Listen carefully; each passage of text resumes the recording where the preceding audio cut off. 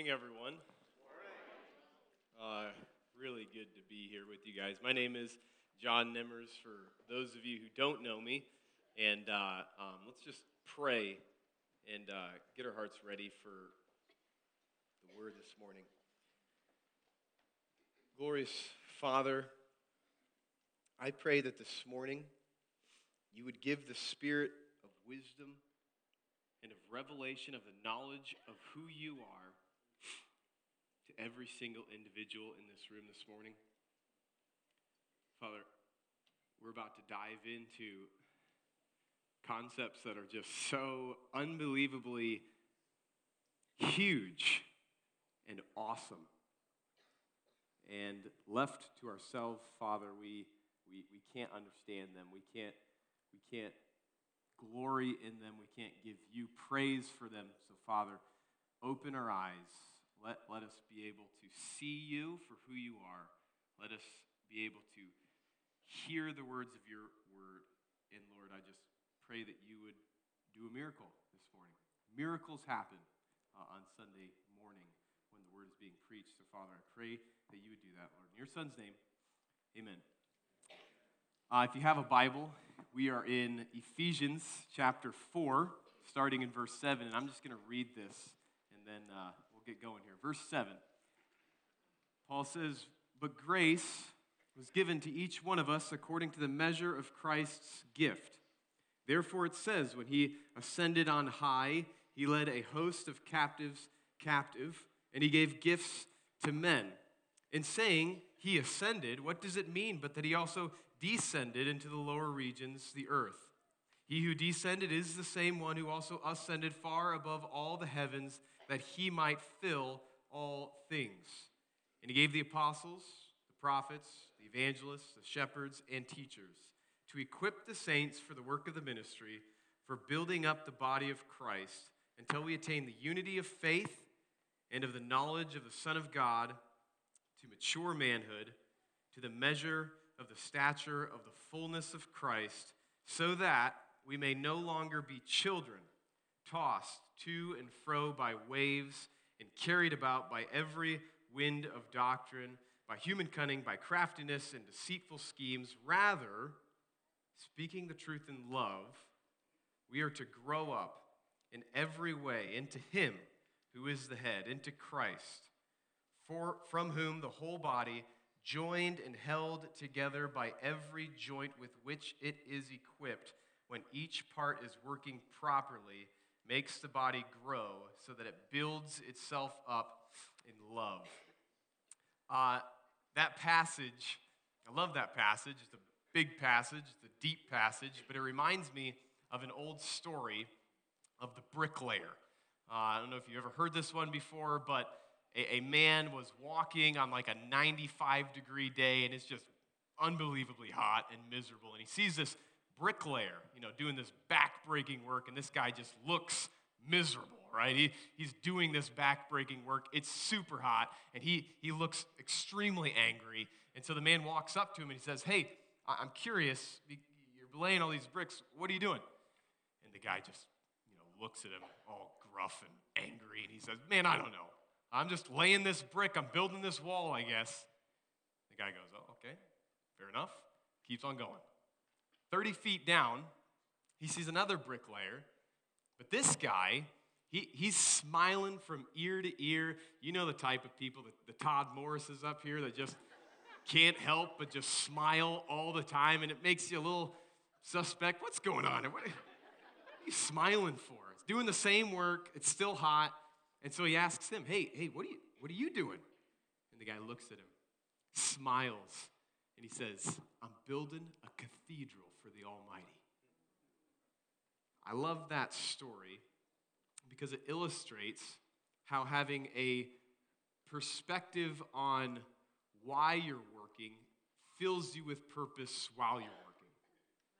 And here's someone commentating on that famous story. He says this about the second bricklayer. He says, this second bricklayer, he feels like he belongs. He comes to work to be a part of something bigger than the job he is doing.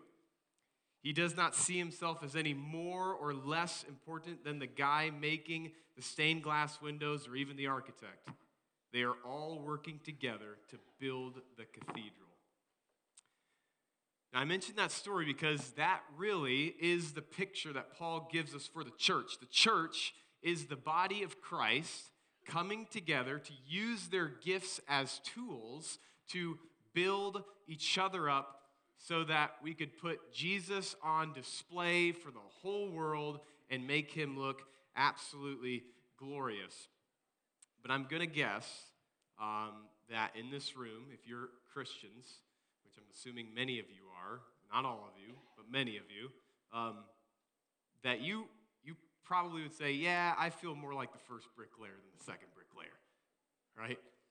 You're here, and thank you for being here, but you would say, I don't really know what I bring to the table, and even if I do know what I bring to the table, I actually don't see it all as all that purposeful. I don't see it as all that meaningful. And that's not true. So this morning, what I want to do in our text is I want to zoom out. Okay, in our text, I want to zoom out to get God's big picture, his cathedral, if you will. Give you that big picture. And then after we zoom out, I want to zoom back into the text and shed light on how your gifts are vital for the building up of God's cathedral. Every single last one of you. So in a sense, I really just want to turn you into a bunch of really excited bricklayers. Just really excited to lay some brick. So let's do that. Look at verse 7. We're going to look at these first 4 verses. And let's just get our big picture here. Verse 7. But grace was given to each one of us according to the measure of Christ's gift. And we're going to come back, again, when we zoom back in, we're going to come back and look at this in more detail. But I want you to notice the rabbit trail that Paul is about to take. Okay, this is totally Paul. This is so Paul. Whenever you read him, he's writing, he's just scribbling down. You can see the smoke coming off his pen. Ephesians 1, Ephesians 2, Ephesians 3, comes to Ephesians 4. And now you guys, you must walk in a manner that is worthy, and he goes into detail. There's one God, there's one baptism, there's one faith, and then he gets to verse 7, he says, and grace was given to each one of us. Oh, and then it's like he remembers. He's like, oh yeah, that reminds me of Psalm 68:18. Let me tell you about that real quick. And so in verse 8, he quotes Psalm 68:18. He says, and when he ascended on high, he led a host of captives, or took captivity captive in some of your translations, and he gave gifts to men.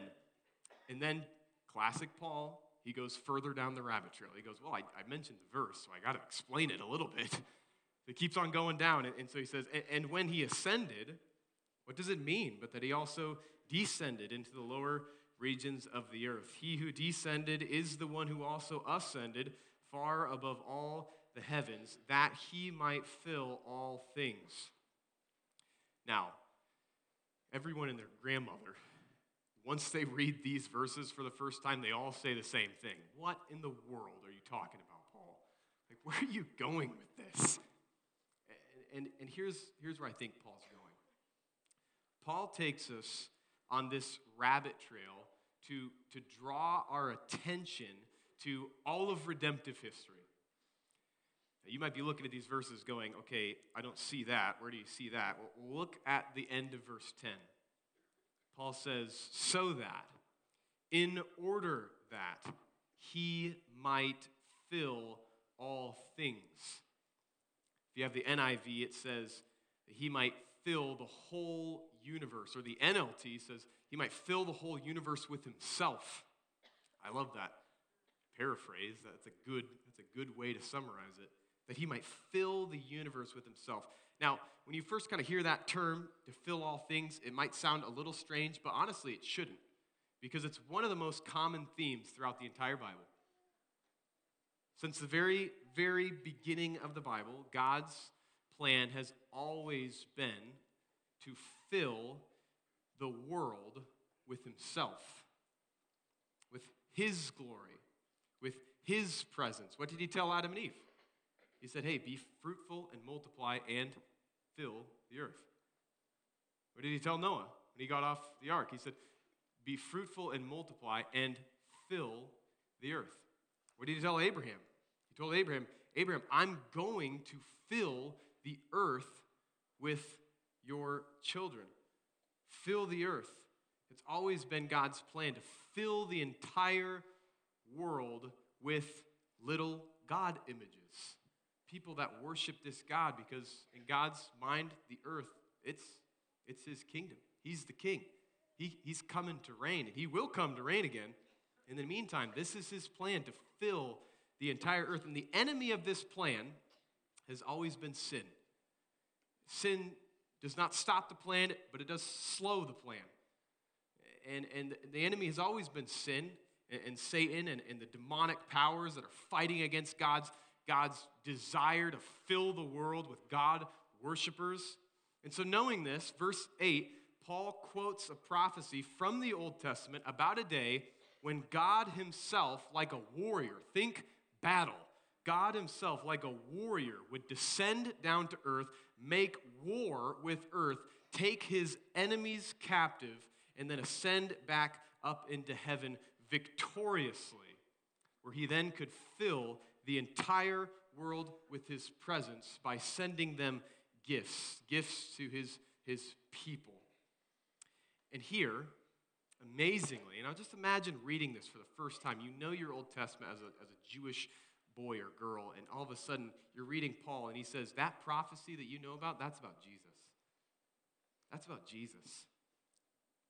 The picture here, I think we got a picture. You've seen it before. The picture here is of a military parading their enemies through the city after defeating them in war. That's what's being pictured here. And Paul says it's Jesus. It's Jesus, the God-man, who humbled himself, as Philippians 2 says. He humbled himself when he left the heavenly places, the high places, and descended down to earth as a man. He became flesh, where on this earth, this Jesus, he would suffer and be persecuted, and he would die on a cross. And after he died, he would rise from the dead 3 days later. And when he rose, Jesus took captivity captive. Or a better way to put it, Jesus, he took captive what used to hold you captive. He took captive sin and Satan and all of the demonic and evil powers, and ultimately, he took captive death. This is all over Scripture, but I'll give you one other verse that parallels this. Paul says in Colossians 2:14 and 15, he says, this, that is our sinful debt, this Jesus set aside, nailing it to the cross. Now, why? He disarmed the rulers and the authorities and put them to open shame by triumphing over them in him. And just this morning, I was getting ready to come here, and I was listening to a song I'd never listened to before, and it's just beautiful lyrics, and it wrapped it up perfectly. I thought, I got to put that in my message. And the singer said this, how wonderful, how glorious, our Savior's scars victorious. That's beautiful, and that's exactly what's happening here. When Paul says, Jesus, he descended, left heaven to come to earth. He died on a cross for your sins. His scars made him victorious. And after Jesus won his war on earth, in a sense, he ascended back up into heaven as a victorious warrior, where he would fill the earth with his glory by sending the Holy Spirit to fill his people. And within that, and within the Holy Spirit, you have all of the spiritual gifts that come along with him, that God always intended to be the tools to build up the church. You remember what Jesus said to the disciples? When the disciples are like, hey, Jesus, we don't want you to go. Like, we want you to stay with us. And Jesus says, no, it's to your advantage that I go, in John 16:7. For if I do not go away, then the helper will not come to you. But if I go, I will send him to you. It was William Barclay who said, To Paul, the ascension of Jesus meant not a Christ-deserted, but a Christ-filled world. It's true. And this is where we're at today in redemptive history, that God is filling the world with his presence through gifting the Holy Spirit to anyone who would call on the name of Jesus to be saved. And so I have to ask, because this message is mainly directed to Christians, I have to take a moment and say, have you done this? Have you called on the name of Jesus to be saved? This is the entire point of the existence of everything, not just your existence. This is the entire point of the existence of the universe, is that God intends to reign, and he intends to reign and to have you be a part of it. But the way that that happens is if you look at your solution for your sin, which is Jesus, the one, the King who came down, died on a cross for your sins, ascended back up into heaven and says, I want to fill you with myself. I want to fill you with my Spirit, the Holy Spirit, and gift you. But you have to believe. So ask yourself that question. Have you believed this? And if you have, if you're here and you're a Christian, then my charge to you at the beginning is just to take a step back and to see the big picture, see God's cathedral in all of this, and see that your gifts in this church, in Saylorville Church, are a part of something cosmically amazing. I mean, this is no small thing that you are a part of a church. You're a part of God's cosmic plan to fill the universe with his glory.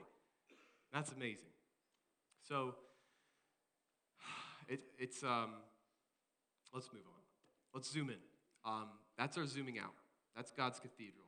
Let's zoom in and see how your gifts are a part of this massive, massive purpose of God's. And the first thing I want you to see is that your gifts are uniquely put together. If you know Jesus, if you've been saved, you've been implanted, you've been sealed, as we saw in Ephesians 1 earlier in this book. You've been sealed with the Holy Spirit, and within the Spirit, he empowers you with these gifts. And the first thing I want you to see is that those gifts are uniquely put together. So my wife and I, we moved into a house a couple years ago, and it's an older house, and our neighbors told us that our house was on some magazine called The Better Homes and Garden. And they were just amazed about that. And they kept on telling us that. And I was 26 years old at the time. And when you tell a 26-year-old that their house is on Better Homes and Garden, you get the same reaction. You go, I don't know what that is. I don't know what the Better Homes and Garden is. Apparently, it just meant our house was cute. So our house is cute. And it is. It's a cool-looking house. And the one compliment we get more than anything is that our house is unique. Now, it's got roof. It's got walls. It's got stairs. It's got a floor, just like I'm assuming, hopefully, most of your houses do. But the difference is the way that they are arranged is diverse and unique, and to apparently Better Homes and Garden, it's beautiful. And this is the picture that Paul is giving us. That's the idea of the makeup of the church. It is diverse and it is beautiful. It is uniquely put together. It's not a cookie cutter thing. Here's what Paul says in verse 7. Look at verse 7 again. But grace was given to each one of us according to the measure of Christ's gift. Now the word each one is really a play on words, because you remember from last week, the first 6 verses of Ephesians 4, you get all of this unified, non-diverse ones that Paul tells us. One body, one spirit, one hope, one Lord, one faith, one baptism, one God. And then he shifts.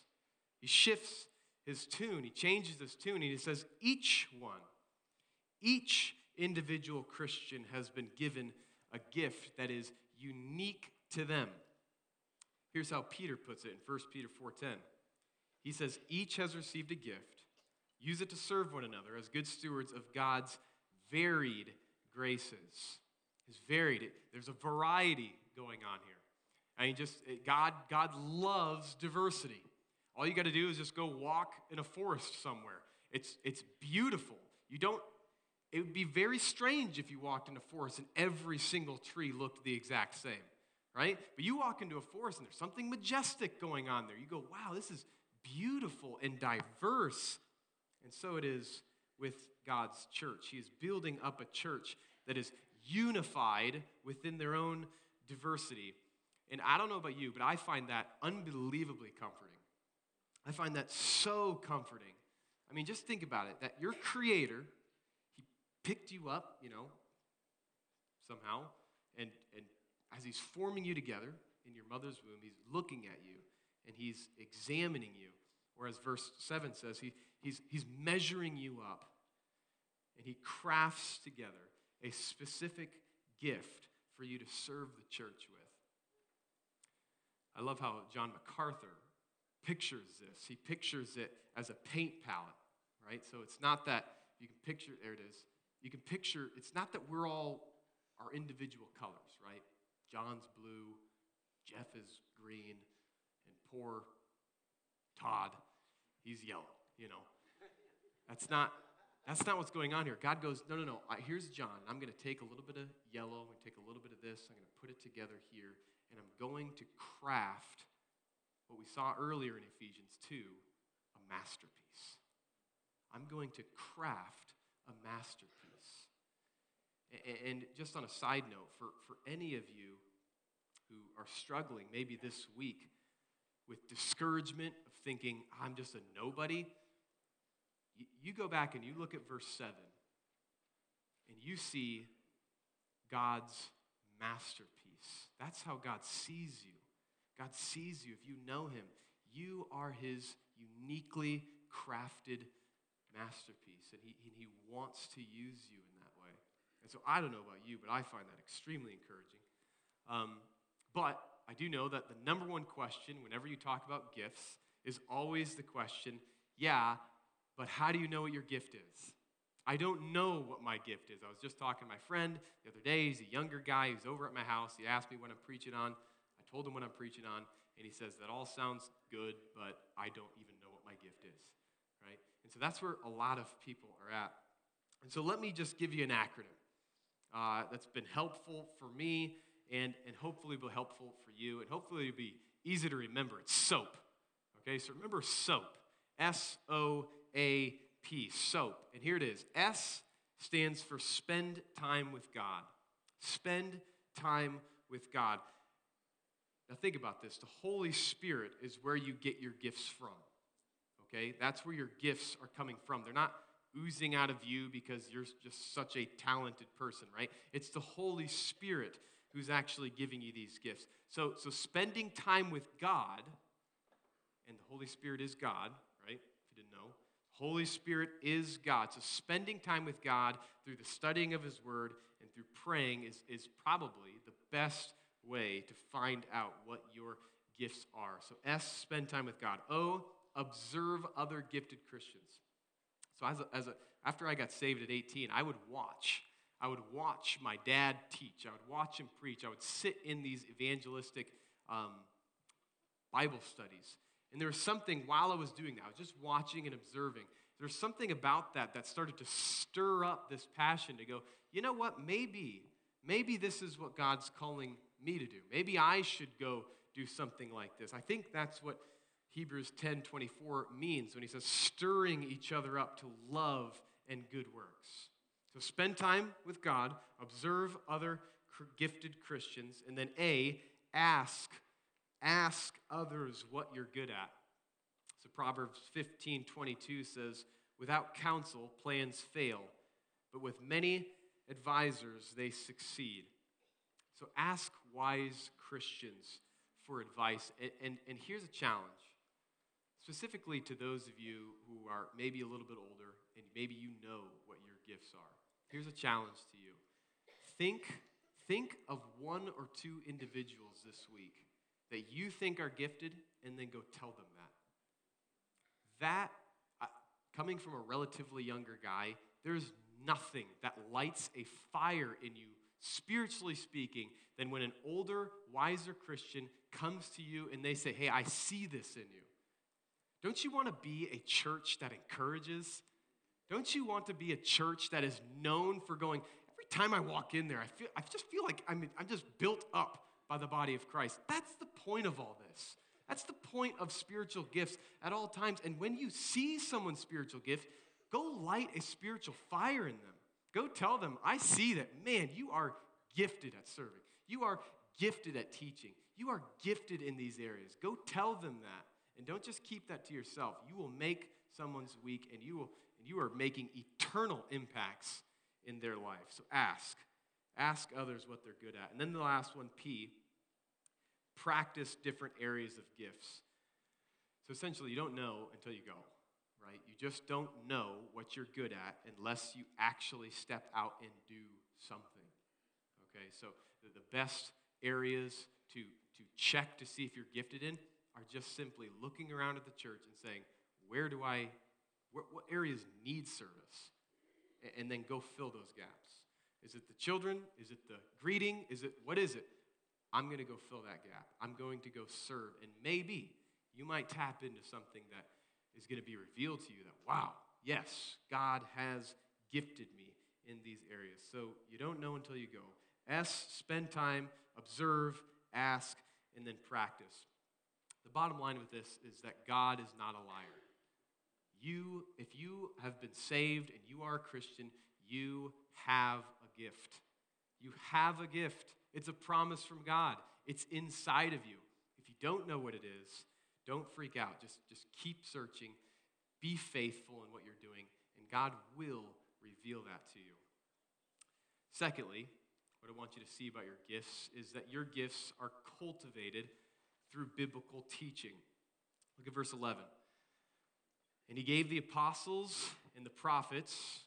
I take that to mean, as Paul says in Ephesians 2:20, they're the foundation of our faith. They are what God used to build up our faith in many ways. We're not going to get into this list. If you're more interested in this, we will be talking about it on the podcast this week, so you can look at it there. But either way, we're going to move on. He gave the apostles and the prophets. He gave the evangelists. And then this is where I really want to focus on this third group right here. He gave the shepherd teachers. And these categories are meant to be pushed together. The shepherds, that's another word for that is pastors. Okay, so your pastors are shepherds. And they ought to be shepherd teachers, pastor teachers. And so Paul says he gave the pastor teachers to equip the saints for the work of the ministry, for the building up of the body of Christ, until we attain to the unity of the faith and of the knowledge of the Son of God, to mature manhood, to the measure of the stature of the fullness of Christ, so that we may no longer be children tossed to and fro by the waves and carried about by every wind of doctrine, by human cunning, by craftiness and deceitful schemes. So I heard the story about this teacher who made a list of the most important jobs in existence. And so you had the president on there, you had the prime minister on there, you had doctors on there, and then he threw in pastors. He put pastors in the list. And then he told his students, now order those from most important to least important. And all of them are looking at that list going, why did you even put pastors on there?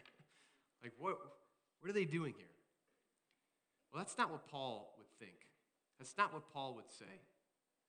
I love how John Piper, he pictures the job of pastors. He says, a pastor's job every Sunday is to go down into a gold mine and just start mining away all week long. And just start mining away. And then every Sunday morning, he comes up all dirty and scarred up and beaten up, and he just holds up some gold. And he goes, look, congregation, look, saints, look, Christians, look at what I found in the Word of God. Would you believe it? That's what I did earlier when I asked you, would you believe this if you haven't believed this yet? Would you apply this to your life? This is what Paul's saying. This is the job of every pastor. And when he is doing that, he is equipping the church. He's unifying the church in faith and in knowledge. He is maturing the church so that they don't believe every crazy teaching they hear on YouTube when they're going down the rabbit hole that night. Paul's In Paul's eyes, your pastors have the most crucial job in all the universe. They are on the front lines. Think about this. They are on the front lines of filling the universe with God's glory by maturing the saints, equipping them, unifying them. And we could just spend so much more time because there's so much that Paul's saying here. But let me just make one point right here. Just one. Don't take lightly the weekly gathering of the saints under the teaching of God's word. There is something uniquely miraculous that occurs on Sunday morning when the word of God is being preached. The miracle of new life happens on Sunday morning when God's word is being preached. Just last year, I'm preaching. I think the message went fine. I get an email right afterwards from a lady who said, "You mentioned John 5:25, which says, 'There will be a day when the dead will hear the voice of the Son of God, and they will live.'" And she said, as soon as I heard that, I was saved. I was saved. Life-altering decisions happen on Sunday morning under the preaching of the Word of God. Again, last year, I'm preaching. I just whimsically decided to say a verse. I put a verse up on the screen, and a young man and his wife looked at each other and said, "That did it. We're going into full-time ministry." Why? Because of the preaching of the Word of God. God uses His Word to do something miraculous on Sunday morning. So don't take that lightly. And then lastly, your gifts are tools to be used for the church. We ran by this, but I want to look at it again. Look at verse 11 and 12. And He gave the apostles and the prophets and the evangelists and the shepherds and the teachers to equip the saints for the work of the ministry, for building up the body of Christ. God's plan since the very beginning of time has been to fill the entire universe with His glory, not primarily through pastors on a staff of a church. God's plan to fill His universe with His glory is going to be accomplished primarily through the ordinary saints of the church. You think about that. That's a big job. And you need to be ready for that. Verse 15, let's end it like this. Verse 15 and 16. Rather, speaking the truth in love, we are to grow up in every way into Him who is the head, into Christ, from whom the whole body, joined and held together by every joint with which it is equipped, when each part is working properly, makes the body grow so that it is built up, it builds itself up in love.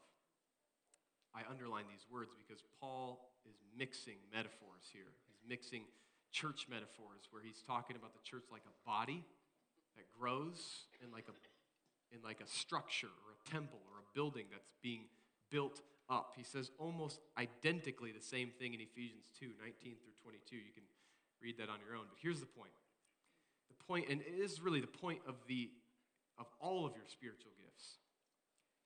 Your gifts are tools that were purchased by the blood of Jesus to be used for the building up of God's church.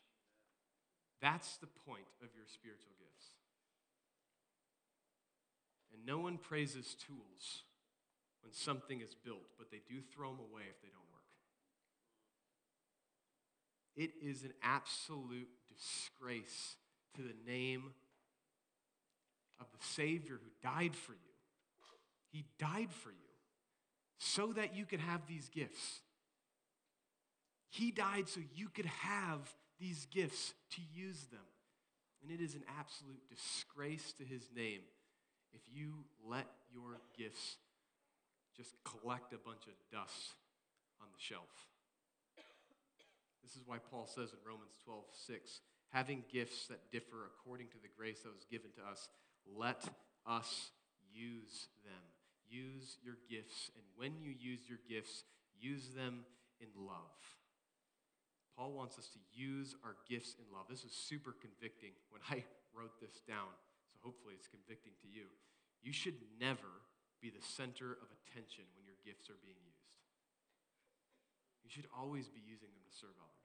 Always outwardly focused, never inwardly focused. Never be the center of attention. Warren Wiersbe said, gifts are not toys to play with, they are tools to build with, and when they are not used in love, they become weapons to fight with. So as Paul says, build each other up in love. I'm going to end quickly with this story of John F. Kennedy that encapsulates this whole message. John F. Kennedy, he went to NASA to check out their facilities for the very first time in 1961. And as he was walking, he saw a janitor, and he asked the janitor, he said, "Hey, what do you do here at NASA?" And the janitor didn't say, "I just sweep, I mop up, I take out the trash." He didn't say any of that. He looked at the president with a smile on his face, and he said, "I'm helping put a man on the moon." The janitor gets it. Do you? Do you get what the purpose of your spiritual gifts are? They are given to you to fill the earth with the glory of God.